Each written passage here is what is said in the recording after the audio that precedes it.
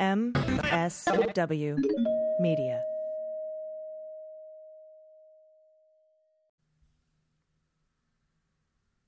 Oh, Danny boy,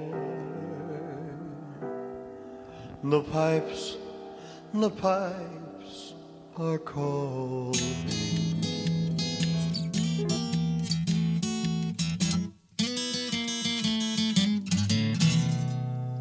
Well, pour yourself a glass, sit for a spill. It's time to have some fun. Let's do a little thinking, some picking and a drinking. But this is what we're drinking with Dan Dunn.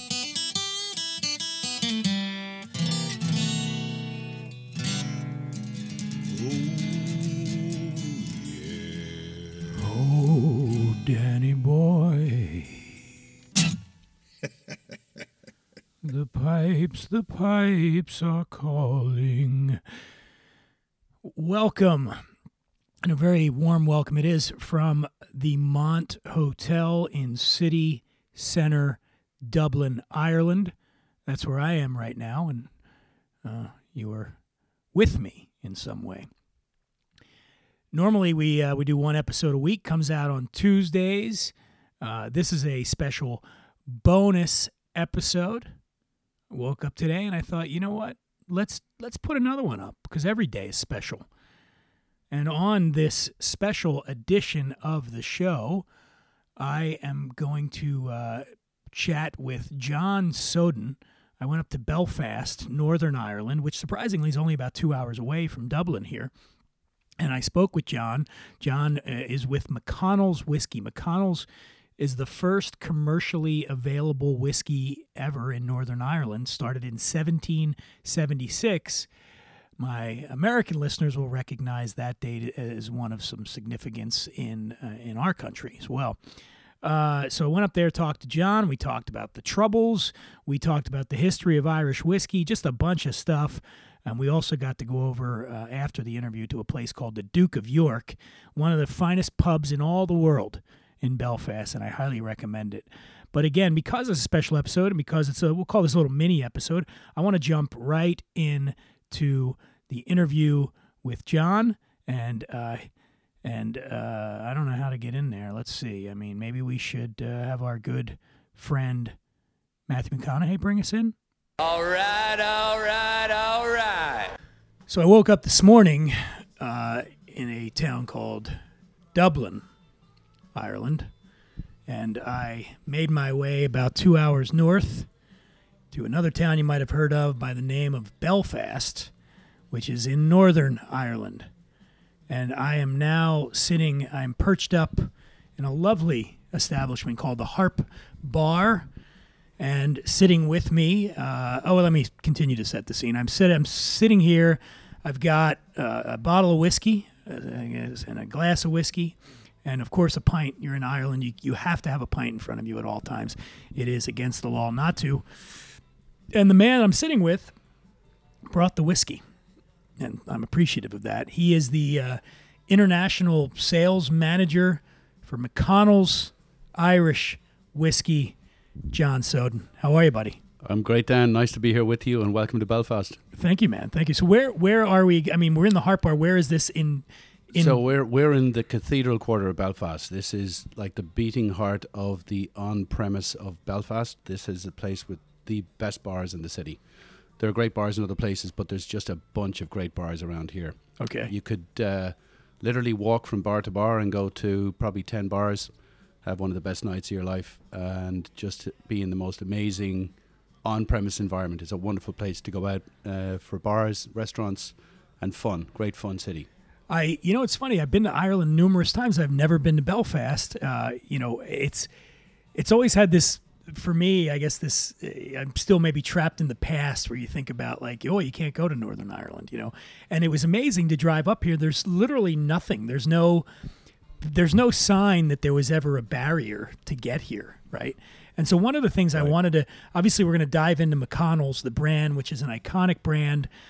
It was first started back in 1776. That's right. The same year as American independence. Same as America, yeah. And and you seem to be doing better than America now. Well, that's what we're gonna, Let's not go there. let's not go there. So, but one of the things I want to talk about is several things. But let's start off with what did it mean when the border opened up? Well, so all right, let me backtrack. As I talked about earlier in the show, Irish whiskey as a category was in big trouble. Prohibition hurt it. The War of Independence hurt it. By the end of the late 20th century, you were down to about one distillery, right? Middleton. It was kind of the only one. Pretty much. Maybe like 3 or 4 brands were available in the United States. What happened? How did the comeback happen? So I guess just to go back a little bit in terms of where Irish whiskey was at. So at the turn of the century, say 1900, Irish whiskey was the largest selling spirit globally, far larger than any other spirit category. And given the situation we now have with Scotch, we were at that stage a much bigger category than Scotch whiskey was.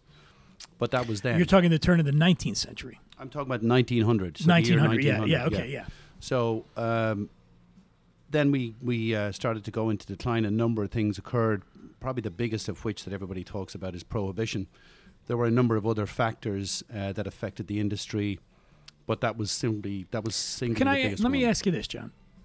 Why we always talk about how prohibition sort of did in Irish whiskey, but why didn't that happen to Scotch? Well, I think there was 2 reasons. The first reason that Irish whiskey disappeared was that, as well as around 1920, you had this partition of Ireland, where you had Northern Ireland and Southern Ireland separated, and then the Southern Irish government got into a war of independence, and they also got into an economic war with the British. So all of the British markets were closed to Irish whiskey that was made in the south. So those markets literally went away, and compounded with that, then prohibition brought the end of the U.S. market. So all of those selling factors any. together, There wasn't anywhere to sell the whiskey. there was nowhere to sell, really. Yeah. There was a number of other factors. I think one of them was that Irish whiskey at the time was slow to innovate. Scotch whiskey innovated using the coffee still, which was continuous distillation process. Yes. So they could make cheaper, lighter whiskey. So they were able to sell it in larger quantities. And so that hurt some of the Irish distillers who did not go that direction. They stayed with single pot still whiskey. And so just the non-innovation from the Irish manufacturer side, and then all of the political pieces that were working together hurt us. The war, 1914 to 1918, had an impact as well. Americans learned about Scotch whiskey. And then literally goes from the war to prohibition starts in 1920. Right? Yeah. And so a number of factors. Scotch was rising. Scotch whiskey as a style of whiskey became very popular. People liked its lighter style. And also bourbon later. Of course. So yeah, it was there was a lot of factors that went into it. Now, what would you attribute the bounce back to? Irish whiskey now is really on the rebound as a category. Yeah, I think there's a number of things. There were some far-sighted people in the Irish whiskey industry a long time ago who realised that if we didn't band together, we would go out of business entirely. So 3 or 4 Irish whiskey distilleries came together and formed Irish Distillers, and that saved the industry effectively. So the category was saved by John Powers came together with the makers of Tullamore Dew and Paddy and Jameson and also Bushmills. And they formed Irish Distillers, which all of the whiskey was made between Bushmills Distillery in Bushmills and also the Middleton Distillery in County Cork. So they became very efficient at making whiskey, but they also became good marketeers and started to focus on brands. And then from among the brands that were in the stable, they made the decision that the horse to ride was Jameson, and they invested in that brand very significantly. And Jameson effectively has led the resurgence of Irish whiskey. Isn't it something along the lines of 80% of all the Irish whiskey consumed in the United States is Jameson? Yeah, I think that's probably right. Yeah. Out of a total market of 4.5 million cases, between 3.5 and 4 million is Jameson. It's crazy. Yeah, it's interesting. Yeah, but all these brands are coming up, and that brings us to McConnell's. So as we mentioned, McConnell's is a brand that was started. We became right when the American Revolution happened. When 1776 when we became the So what happened though? The brand obviously went away at some point.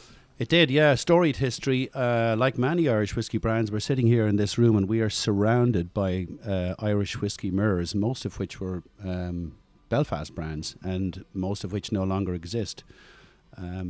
McConnell's was one of those brands. In 1776, we were the first branded Irish whiskey in Northern Ireland, which, when I say branded, I mean the bottle had the name McConnell's on it. Even though at the time Bushmills were producing whiskey, they weren't branding their whiskey Bushmills. So they were a little bit ahead of their time, the McConnells, and unfortunately in 1930 they went out of business, as many whiskey distillers did around that time between 1900 and 1940. Pretty much most of them were wiped out. And so we've resurrected the brand. We were excited that we could find such a gem, and we thought the history of McConnell's was just so incredible that we wanted to bring that back to the world. And we also wanted to bring a Belfast whiskey back to the world, because we feel there's an opportunity. And you're just launching in the category. now. Yeah. Literally just launching. Literally, I mean, we launched in Belfast in this bar 2 weeks ago. And we're just launched in the United States as well. Incredible. And, I work with, and people that listen to the show regularly know I'm the host of the Whiskey X, which goes That's around right. the country. We've got our first event coming up March 20th in Brooklyn, and McConnell's is going to be there, right? We're so excited to be there, yeah. And so it's a great chance. I think it's going to be an awesome if you're in the New York area, go to thewhiskeyx.com, get some tickets, come out, say hi to me. Are you going to be over there? Sadly, I won't, but man. we have lots of good people in the States who will be there. So Going to be there. It's a great chance to try the whiskey. So I have it now in front of me. Now, what is this one that we're drinking? So the whiskey we're drinking here is a blended Irish whiskey. It's a 70-30 blend between grain and malt. It's all minimum 5 years of age, so all the whiskey's been aged for 5 years, and it's all aged in first fill American oak, which means that the barrels that we age our whiskey in were previously used to make bourbon. Bourbon, yeah. Okay, I'm going to take a little sip here and tell you guys what I'm thinking here. Wow, that's great. delicious, Smooth. Right? It's got a vegetal quality to it that I really like. Yeah. And this is now what is this going for? And by the way, it's got a great. I'll take a picture of this so you guys can check it out at the Imbiber on my Instagram. But it's got a really cool label, but it's also got this metal badge here at the top of the bottle that says J&J McConnell. That looks like it's probably the old. Was that the old crest from the brand? Yeah, actually, this was not on the original bottle. This is part of our new design, but every other element was taken from the original bottle. And if you go across the road, there's an old Irish whiskey store that has the old McConnell's bottles on display. And this package is essentially exactly the same as it was in 1930, with the exception of the glass has been modernized. It's very beautiful. It's a beautiful bottle. It's a gorgeous pack. And the whiskey. Do you know what this goes for in the States? Yeah, this will sell for $32, $32.99. That's a great. It's a really good value. Great value. Yeah, for a 5-year-old whiskey, it's really good value. But we wanted to be, and coming back to your earlier comment about what's happened and why is Irish whiskey coming back, I think the main reason Irish whiskey is resurgent is because the flavor profile of Irish whiskey is so attractive to the consumer. So Irish whiskey is really easy to drink. It is. It's delicious. It's, I would say, at the entry level, as your journey of whiskey happens, Irish whiskey can happen very early because it's accessible. I've said that before. I think if I had somebody that wasn't a whiskey drinker and I was going to try, I'm certainly not going to break them in with like Ardbeg, or something like that. No, and even some of the American, the American whiskeys, the bourbon, I think could be a bit much for some people. And I think Irish whiskey is just very approachable. Yeah, it's very easy to drink. It's got a great taste to it. So now you mentioned you wanted to have a Belfast whiskey. So talk a little bit about what happened when the border did open up.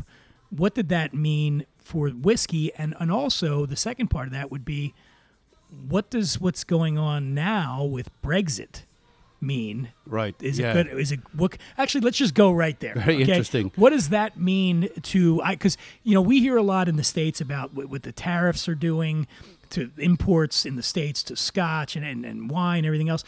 What about over here? What's the worry here that Brexit could do what to the Irish whiskey industry? Well, I guess there's a couple of factors, but let's kind of hit the top one, is what could go wrong as a result of Brexit.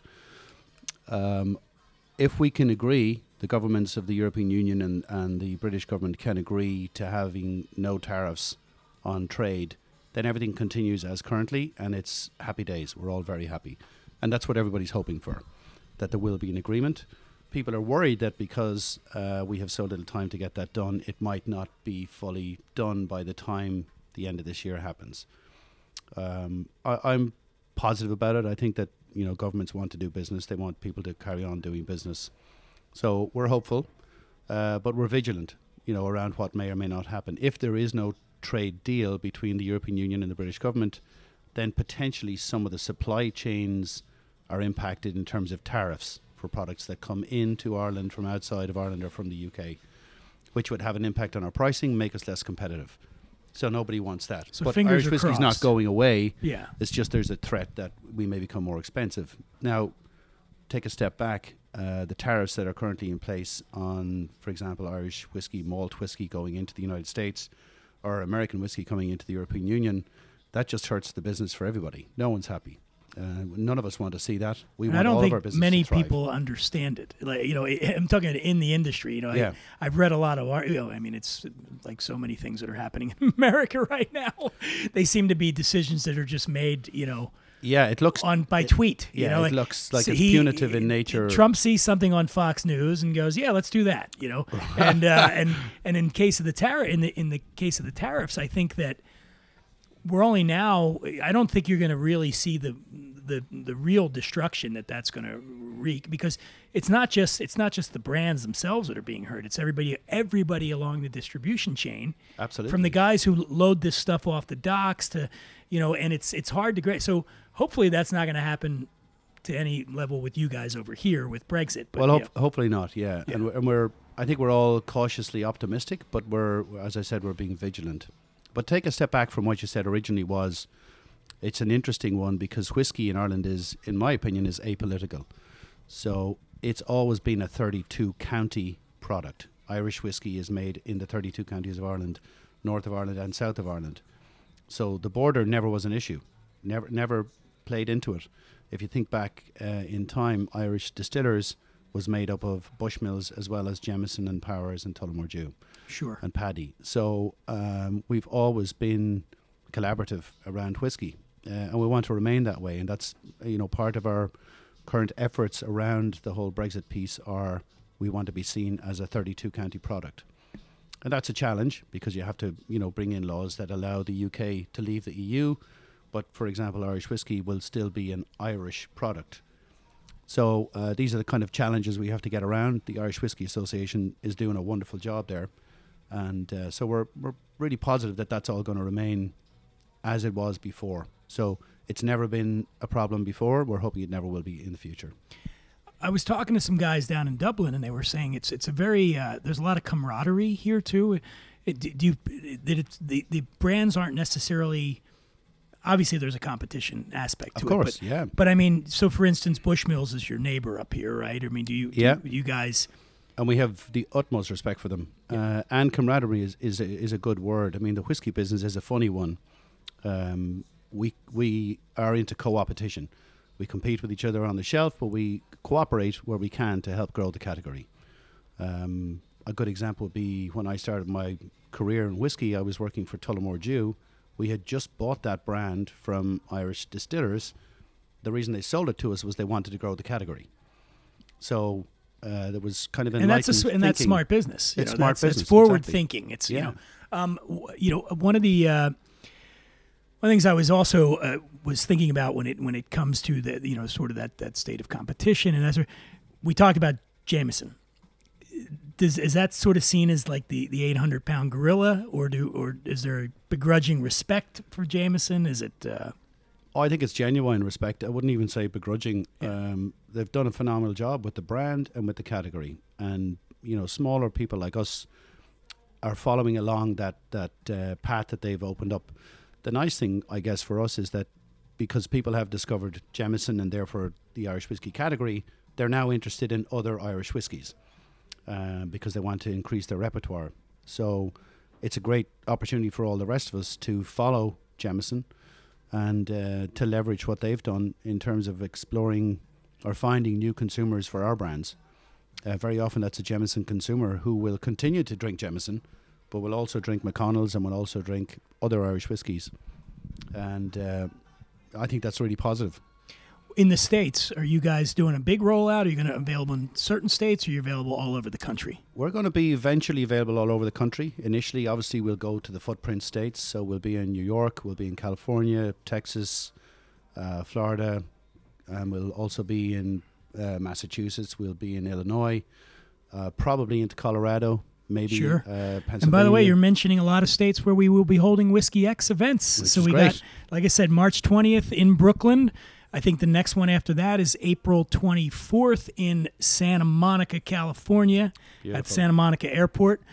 And I will be at all of those, and I will be sipping on some McConnell's. I'll be with you in spirit. You'll be there in spirit. If I can't be there myself. And so, by the way, after John and I wrap up here, we're going to go across the street. And some friends told me when I was coming over here that I have to go. It's called the Duke of York, right? Yeah, one of the and it's a greatest pubs. legendary bar, or a legendary pub, I guess you call them over here, the pubs. Yeah. And what makes it so legendary? Oh, the Duke of York is an unusual bar. I think in a global context, Willie Jack, who's the owner of the bar and owns a few other bars in Belfast, is just a genuine lover of Belfast and all things Belfast and all things whiskey. And he is the greatest collector of memorabilia you've ever seen. We'll see that after lunch. And just a great love of the industry and of the city, and someone who brings real passion and warmth around it. When you get there, you'll understand it. The people behind the bar are incredible. The service is fabulous. The drinks are great. And it's just a very fun, enjoyable place to spend time. If any of you get the chance to come to Belfast, we'd love to see you, because it's just one of the most enjoyable cities from a drinker's perspective, if I can put it that way, in Sure. a positive way. It's just a wonderful place to hang out. And we'd love to see you here. I couldn't agree more. And John Soden, I want to thank you for spending time with us here on the show and sort of clarify. I just find it fascinating, and I think it's such a great story that Irish whiskey was on its deathbed. Yeah. They were ready to pull the plug, and then lo and behold, the bounce back has come. Now, there's over 30 distilleries Over 30 now? distilleries. Yeah, it's a great story. And growing. Oh, and that was the final thing I wanted to touch on before I let you go. You guys are building a distillery in the old Belfast jail. Is that what it is? Yeah, the Crumlin Road Jail in Belfast, which is an iconic old building in Belfast. That's our aspiration. At the moment, we're working through all the processes that need to be done to make that red happen. tape. The red tape. Yeah. But when we get that done, we will have one of the most incredible attractions for someone to see in a distillery and in a wonderful city. So we're very excited about what that will do for our brand and for the city together. So it's about a re-emergence for us as a brand and the emergence of Belfast as a wonderful city, moving forward into the future. Really positive story. Fantastic. So everybody out there, do remember, go pick up some McConnell's. $32 a bottle. I'm telling you, you're not going to get a better whiskey at that price point. And it's a little bit more expensive than Jameson's, probably about 22, 23, something like that. Yeah, probably a little bit more maybe, but it's worth the extra money. Check it out. It's brand new in the States, not brand new in the universe. 1776 is when it started. Fantastic. John Soden, thanks, man. And let's go. Sláinte. Sláinte. Thanks for coming, Dan. All right. Good to have you. Yep. There you have it, folks. Thank you to John Soden for that interview. And now I'm going to roll out. It's got some more adventures ahead of me here in Ireland. They'll be coming up on subsequent episodes of the show. But right now I'm off to the Guinness Brewery. Going to have a good day at Guinness. And there's also a Roe and Co. The distillery here in Dublin, too, I'm going to be hitting. So, again, you'll be hearing all about that on some future episodes of What We're Drinking. But for now, let my good friend Elvis Presley take us out. Oh, Danny boy, the pipes are calling from glen to glen and down the mountainside.